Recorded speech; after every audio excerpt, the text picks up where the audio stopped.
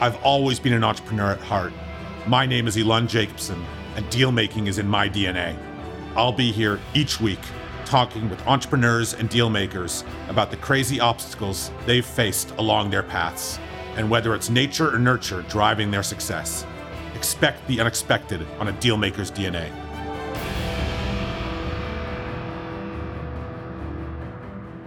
All right, so welcome back everyone to another episode of A Deal Maker's DNA.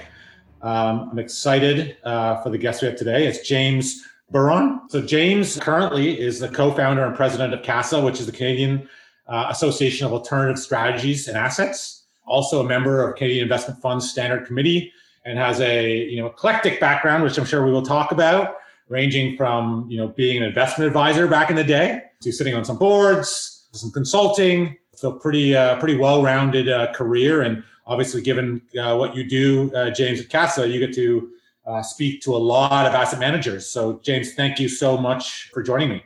Oh yeah, thanks. Love to be here. And you say eclectic. I think it's something that whenever a recruiter would look at my background, my resume, be like, "What the heck do you do?" And I'm like, "Yeah, what do you want me to do?" Yeah, you know what? Playing it by the book is never fun. So I'm all for that. So James, I always love starting these conversations. We don't know each other that well. We've obviously met in the past, but I want to know your story. I mean, I like to start early and not just read off your resume, which I could find on LinkedIn. Where were you born?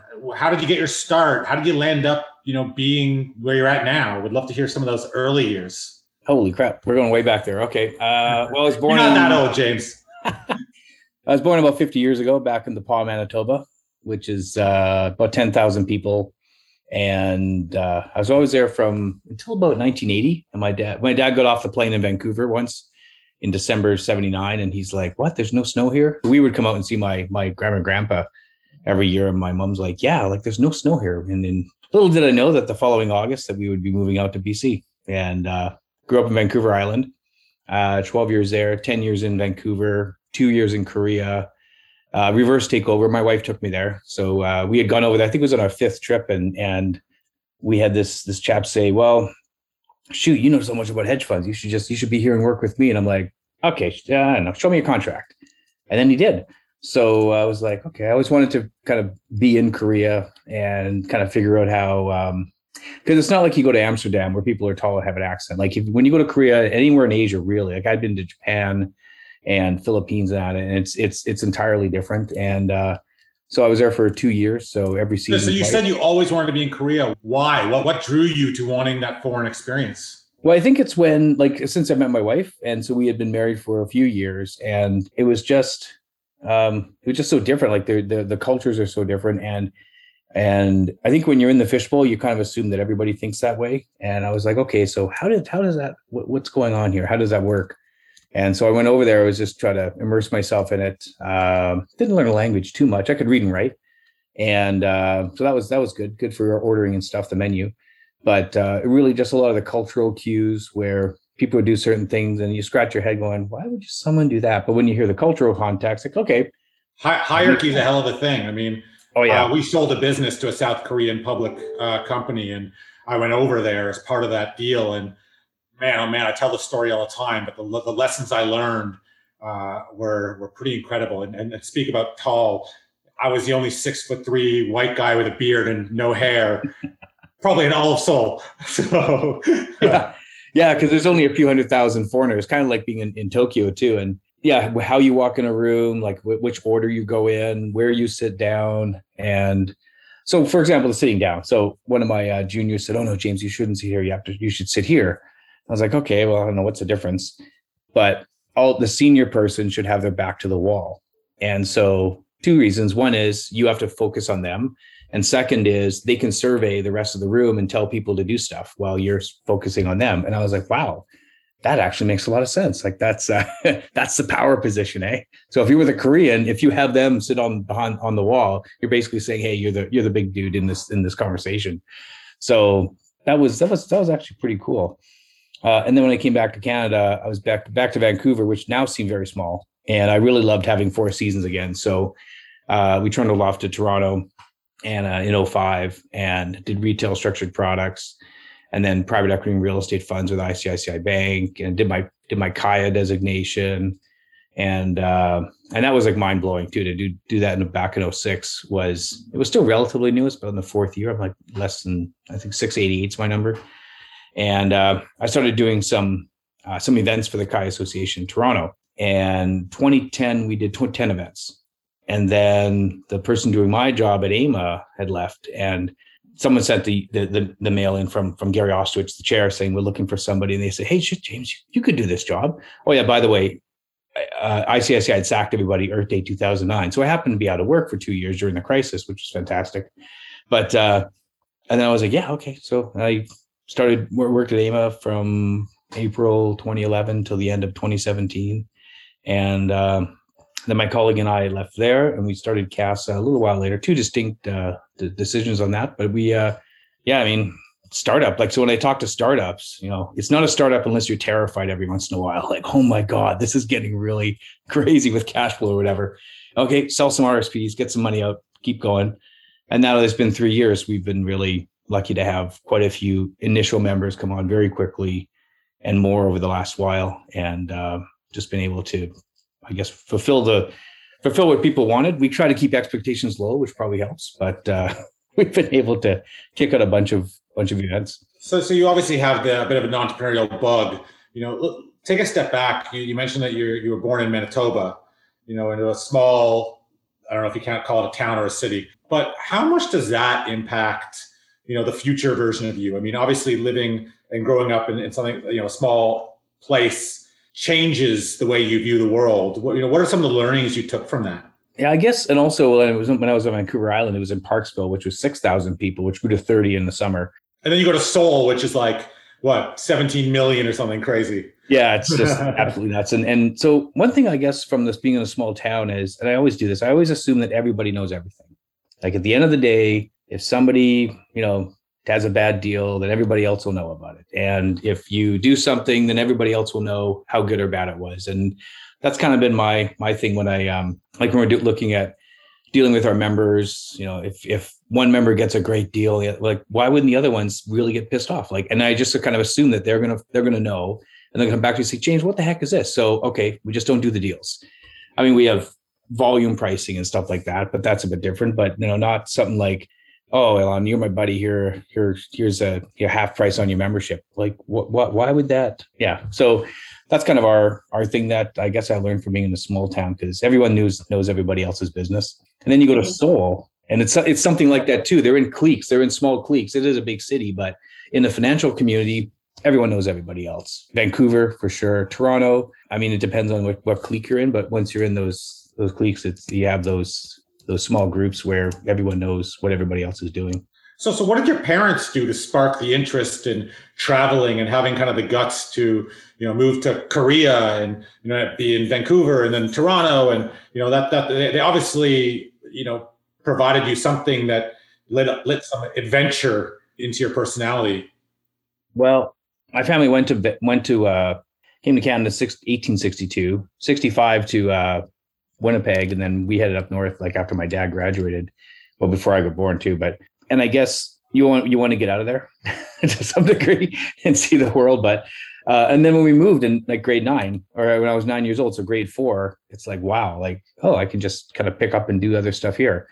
And then go to school. And I went to Japan 4 weeks in 89, for 6 weeks in 1990. I was in Philippines for a month in December, all of December 98. So had kind of gone out and seen a few places. When I was actually 9, I went to Kitchener, Waterloo to see my aunt. So done a bit of travel, and I always kind of like that, and getting out and seeing different people from different spots and how they do things that you would go, wow, this is a different way of doing things, but it's not wrong, or it's just different. Like there's other ways of looking at the world.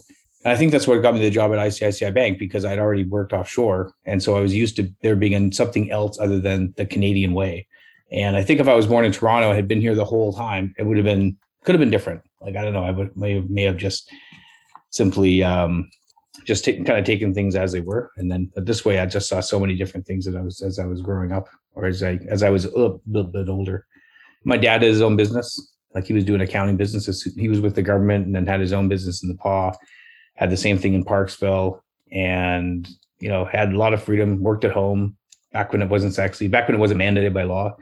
He also had an office sometimes too, but it was kind of neat to see him working and, then jump in the pool kind of thing. I was like, wow, that's pretty good. We're no, we don't own the Mavericks or anything, but it was just kind of nice to have that freedom, I think. So you mentioned that you were out of work after the crisis in 2008. Oh yeah. That must have been a trying time. And I'm a massive, massive believer that adversity for the right people is like the greatest tool ever. One of the things I ask all of our potential employees is, what's the hardest thing you've had to overcome? Because I think people that everything came naturally, silver spoon, you name it. I think it's actually a huge disadvantage when it comes to building businesses, because adversity is just the name of the game.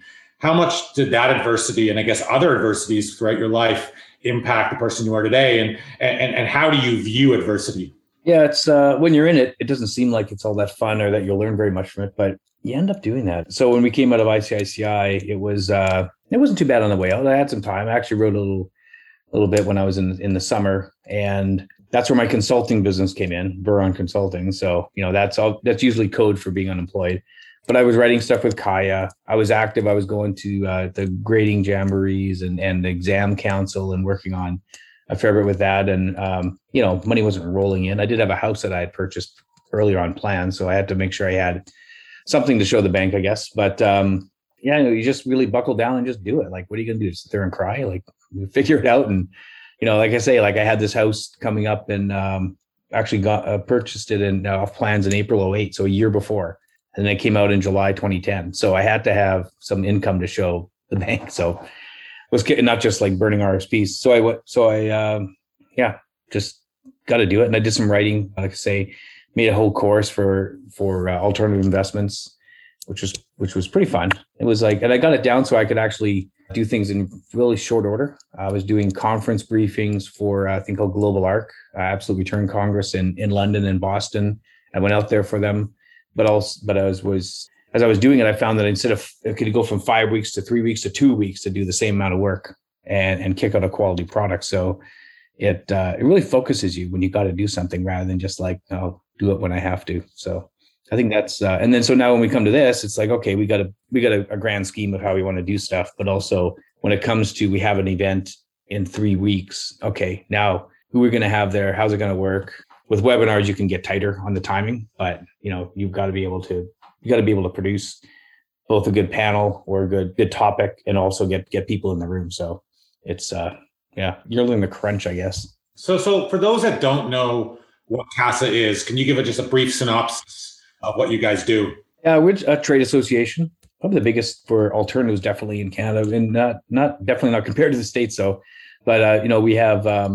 Our membership is a lot of folks. There's about a quarter that are investors, pension plans, family offices, dealers, and then we have every kind of money manager, whether it's cryptocurrency, liquid alts, which actually we worked on with the government for like 6 years, hedge funds, real estate lending, PE, venture, incubator, so all that, and then a quarter are service providers, so the accountants and lawyers and fund admin, and then we have 10 founders that have joined, and they joined to kind of be part of the group and get access to some of the angels, but also to do things within our conferences, either attend them. We have a founders pitch competition. We've had some pretty cool judges on that. We do probably 3 a year, and our main output is events. We did 101 webinars last year, 51 podcasts, and this year probably about 140, 150 plus another 40 podcasts. So and then we the advocacy. With the Securities Commission as it comes up. We just did a letter on dealing with real estate appraisals. Yeah, so kind of wherever our members want to take it. And a lot of them are there to meet, like investors are there to meet managers are there to meet investors, founders are there to, meet the angels and the VCs. And then the service providers are there to meet pretty much anybody and do their audit for them or their legal. We have some US lawyers. We have like 20% of our members actually non-Canadian entirely. No one here, no operations here. They use us basically as their window on Canada, which enables them to get a foothold here or to increase their business. So you're you're the first person that I've had on that heads up an association. And it's interesting because I'm sure a lot of people don't appreciate that, just because you're a trade association, it's still a business. They probably don't think about that. But I think what's also unique is that, in a way, you have a ton of different stakeholders and, bosses, because you got to make all your stakeholders happy. I mean, maybe speak about what the learnings have been throughout your career on managing a whole bunch of stakeholders, that you can't just be like, do this because they're not an employee of yours. Yeah. Mostly the other way. Yeah. So we had lots of committees and such, and you're right. We have 263 odd members, probably about 2,000 people attached to them. I think, 1,750 just in Canada, plus the US or non-Canadian folks. And I always think at the end of the day, you try to make it simple, right? So when they get the renewal notice at the end of the year, will they say, that seems like a lot of money? Or will it go, just pay this thing. This is nothing. Let's go. Let's do more. This is fantastic. So, or, we didn't do very much, but we were really busy. Let's try to do more next year, but we'll keep going for another year, of course. Let's go. Different companies have different ways of doing it. Some of them have, like, once they're in pretty much forever because of the way their budgets work. Others, it's zero budgeting. So every year it's like, hey, we have to justify this. Others, it's like, how many leads did we get out of this? Others, it's really interesting how there's so many different ways that people look at it. And that's one thing that I learned when I was interviewing for AIM. I was like, why are people here? Why would they join an association? And a lot of them, it's give back too, because we do sessions on how to start a fund or how to, run we want to do one more on startups as well. And people just want to make sure that the next generation doesn't have as hard a time they did. We do career panels. We do like 10 of them a year now. We're doing actually 4 in Q4 or Q1 here, maybe 4 or 5. And folks love to kind of, again, talk to that next generation of, hey, this is what you could do. I didn't even know this thing existed when I was in school, but you could be portfolio manager, sales, prime broking. The legal and audit is kind of specific because you have to have the specific skills and licenses. But, if you're starting up a business or you're going to run a venture platform, like, do people even know what that is? So we just love getting all the word out. I have to imagine that a huge part of your day to day is rooted in collaboration. With all many stakeholders as you have. I think that a lot of people struggle with the idea of collaboration at the most, how to do it the most effective way. I would say that COVID has made that abundantly clear. What have you learned about the art of collaboration through your career? Because, to be honest, that's probably one of the stronger skill sets you have to have in running an association. How do you view collaboration? What do you think people get right and wrong about working with other stakeholders? I think taking folks for granted and that they'll want to do something is like a first mistake that people will make. And they'll say, oh yeah, they're going to want to do this. And they get all excited. And then when they don't, they're like, oh crap, this is a bad idea. Well, no, maybe it's just like we're doing one, like we have our PE and venture paper, which you guys are in. And then we're just doing one, we're putting together one on quantitative investing. So I literally will go to 17 quantitative investors that are in membership and others who are associated, whether they're investing in it or supporting that area, and say, hey, here's what we're doing. Here's the pricing. Here's how we're structuring it. Here's when we expect to have it done. Let me know if you're in. And then I'll go back a few weeks later if they haven't replied and just send another one, because people are busy and this isn't the first thing on their plate. They're looking for revenue. Some of them are just like, yeah, we're in, done. Let's go, or let's do a call. And you kind of got to work at everybody else's speed too, because, but I'll say to them, like, we're going to have 4 to 8 on this, and I'm asking 17. So if you're in, please let me know earlier, because for one thing, we got to get it done. The second, I don't want to overwhelm the writer with having 15 interviews to do this thing and have it like 400 pages. Like we tell them the scope and why we're doing it and how we're doing it and the reasoning behind what we're doing. And when people see that, they're usually like, oh yeah, okay. Or it's not for me, or tell me more. And it's either for them or not. So just assuming that one company will do it. Like, I've been wrong so many times. I just forget it. I'll just send it out, and then we'll get people that are interested and go. And otherwise it's a no-go, but we'll do something else. I've definitely learned that, like, you don't making assumptions on why others do what they do. You just don't have all the facts. So I'm a big believer that you should never make assumptions. You have a really interesting vantage point, working with as many alternative, asset managers and, and others. what is it that makes Canada special? Where are we leading? What are we doing well? And where are we failing? As it relates to the global, marketplace of alternative strategies. Well, we've done. We haven't done any under CASA banner, a former banner. We did 14 sessions around the world in 12 cities. So we did London 3 times. We did Dubai, Geneva, Zurich, Tokyo, Hong Kong, Singapore, Sydney, where else? Minneapolis, DC, Chicago, and Boston. That's my list. So we went to either the consulates or the High Commissioner or the Canada House, the residences and that, up on the hill in Singapore. And we did a reception where we had a Canadian manager and a local investor talk about whatever going on, or someone from Canada. It didn't have to be manager necessarily, actually. We had one where we brought in a big Ontario pension plan who did a preamble before for a couple hours, a fireside on how they invested. And one thing I learned about that, well, 2 things, guys. So there's the plus and minus here. So the good thing is many people see Canada as nice and boring, conservative. Banks didn't blow up. Like we did this, after the crisis. So it started in 2012. We're regulated. All of our hedge funds are regulated. Like even if you before $1. And so we have that to I guess people see it as kind of suffocating a bit, but you know what? I think if regulation's your problem, then you probably got bigger problems, because there's a lot of things that go with that regulation, especially in the hedge fund area, like having a business plan, having business continuity plans, having people with their CFA designation if you're going to be running money. That's probably an important thing. So they see us as kind of boring, and they also see us as being a commodity play, which may or may not be right. We have a lot of tech here. Well, that's changing. I've spoken to people like in the US and elsewhere. Toronto's a hotspot. Like the guys in Montreal is great for AI and all this. So normally you probably wouldn't hear that to be the first thing that they'd say. The downside and why we did those and why we're continuing to do them virtually with our consulate in New York, and also with in real life when we get back on planes, is that, and it's based on a book called Mexicans Don't Drink Molson.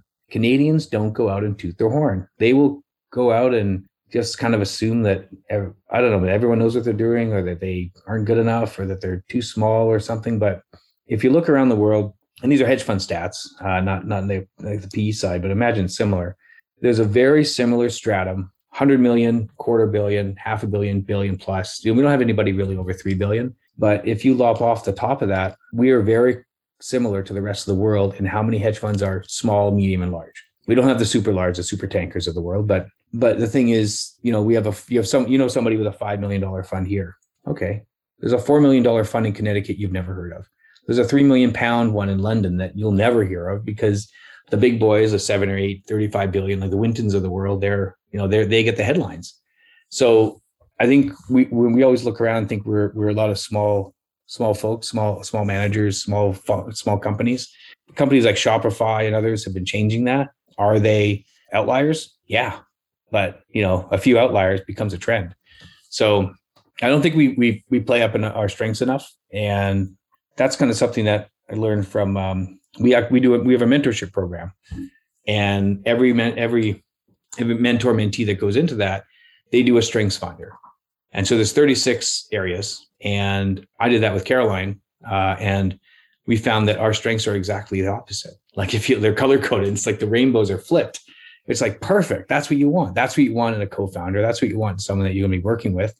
And so that you both have great skills, and then forget about the weaknesses. Just focus on the strengths and just ram them up. Like, let's go.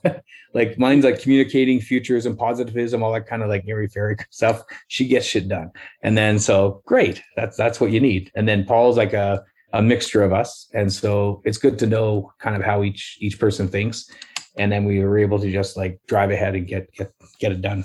So you mentioned that there's a whole bunch of people join this organization and they're like, their eyes are open to all the different jobs that are out there. You have the luxury of seeing all this from above. And for those that are listening, that are younger, that love the idea of being in asset management, love the idea of being in something that's unique and maybe a little niche-y. People hear about crypto as an example. I know 9 Point just raised a fund specifically for crypto, and others are doing the same thing. And you hear about other strategies. What are those strategies that you're seeing that people should pay close attention to as they're entering their careers as potentially great places to start looking to get in at the ground floor, that you believe will have a lot of traction moving forward? Yeah, crypto is interesting. I was lucky enough to meet Fred Pai a few years ago. And, that guy has been just amazing. Like he's done things that no one even thought you could do, like having the token version of gold back in the 1980s when he had those gold, silver, platinum certificates. Why would you keep gold in your mattress? What are you, crazy? You're gonna get robbed. And why keep it in a safety deposit box, which costs you so much every year, and you can still get robbed? So why not just have a cert? And then he, ran Fidelity. They raised $7.5 billion, him and his two buddies, in a few years. So they brought Fido from zero to hero. And then now with the 3IQ, like he was talking about that years ago. And so he was pretty much not ground floor though. Like it was already out. People already knew what Bitcoin was. I knew what it was. He talked to me, but it wasn't anywhere near where it is now. And was able to, the guy's 60 plus, but he's an old dog that learns new tricks. And I think if you're a young dog, you got to really know those tricks. So, and being able to bring to bear all of the knowledge, the structuring of how these products, because it's really it's kind of a kick-ass product that he has. And so for new folks, I'm trying to tell my kids, do you want to know what Bitcoin is or Ethereum and the blockchain?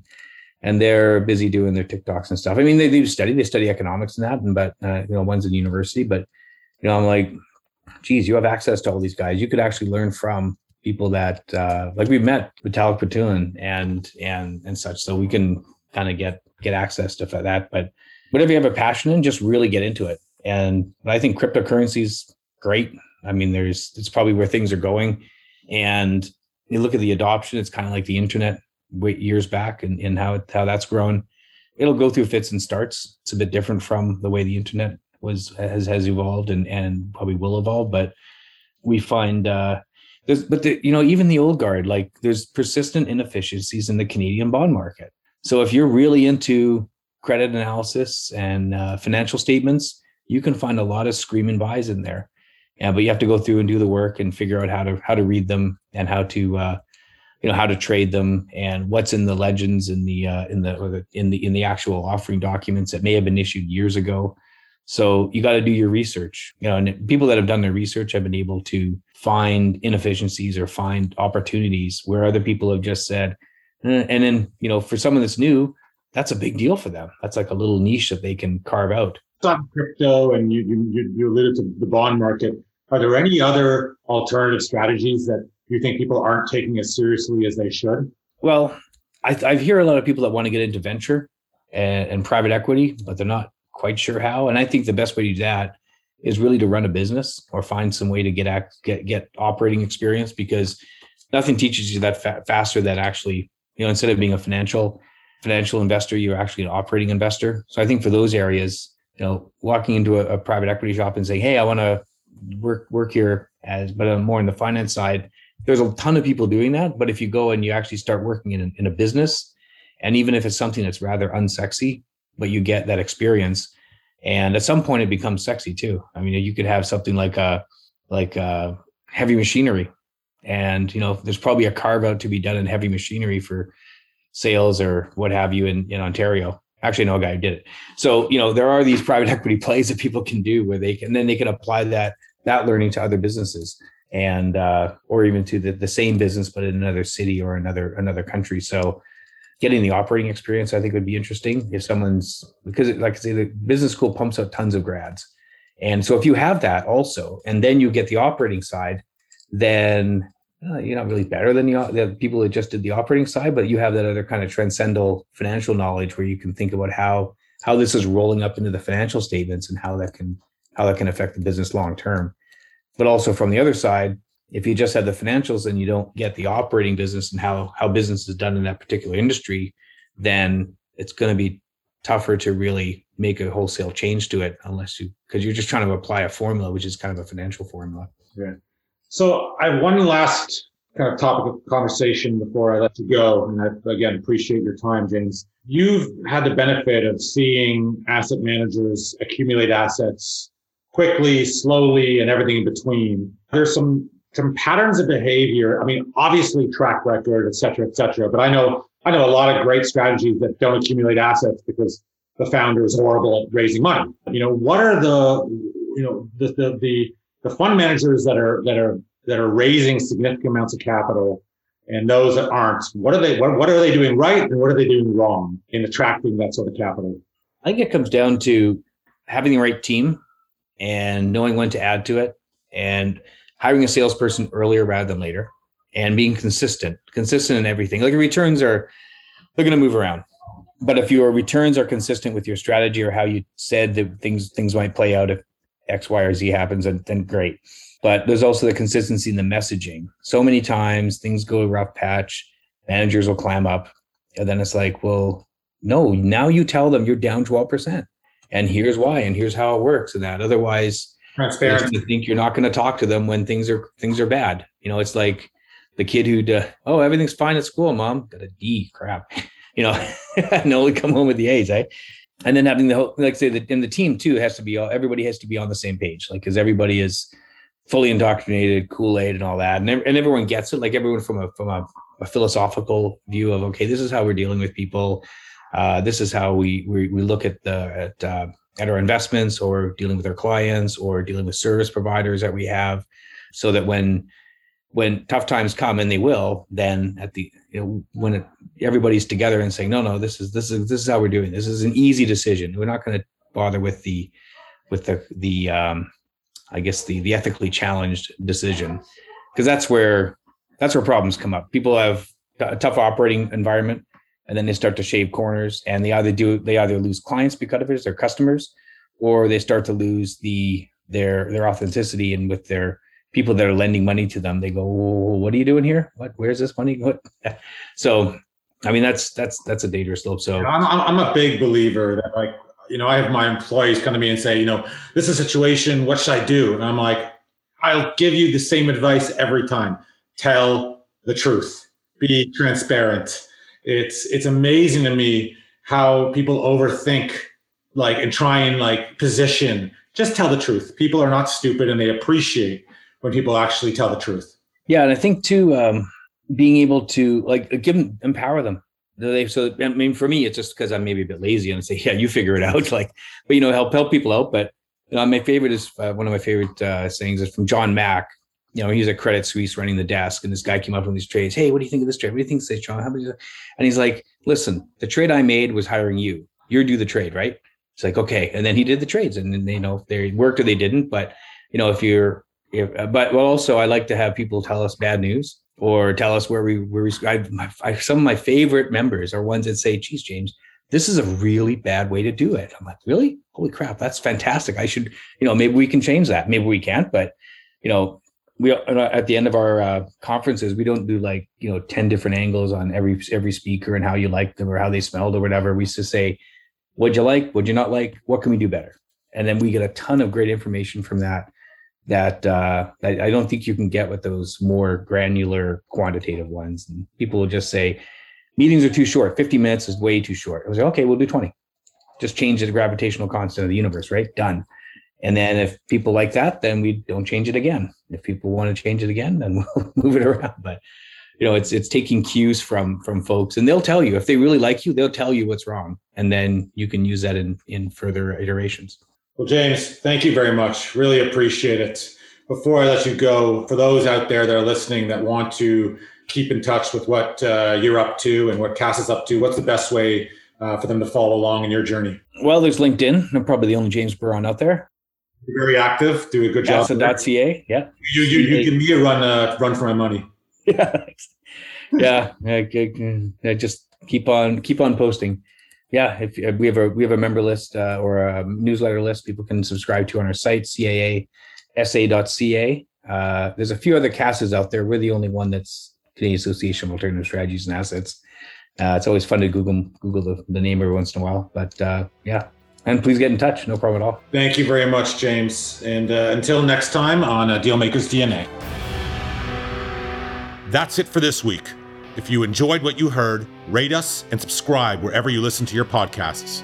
Until next time on A Dealmaker's DNA, where you can expect the unexpected.